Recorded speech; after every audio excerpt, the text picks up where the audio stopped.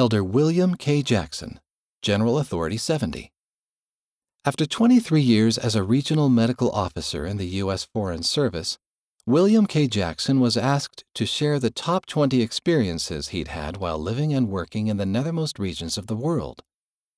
As he mulled over that request during the weeks before his retirement ceremony, he realized that all 20 of my top 20 were church or family related, he said. William K. Jackson was born on March 29, 1956, in Washington, D.C., USA, to E. William and Lois Andre Jackson. He grew up in Ojai, California, USA, but because of his parents' volunteer work, he also received schooling in Honduras, Algeria, and Afghanistan. After serving a mission in the Bolivia La Paz mission, Elder Jackson met Ann Kessler in the summer of 1977.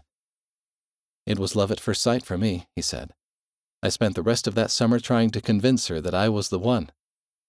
They married on December 29, 1977, in the Los Angeles, California temple.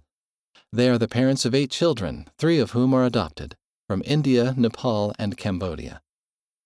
Elder Jackson attended Brigham Young University, earned a Bachelor of Science degree from the University of California, Berkeley, and received a Doctor of Medicine degree from the University of California, San Francisco in 1983. After his medical residency, "We took a job overseas, and we didn't come back for 26 years, he said. He worked most recently as medical director of Valley Family Health Care with locations in Idaho and Oregon, USA.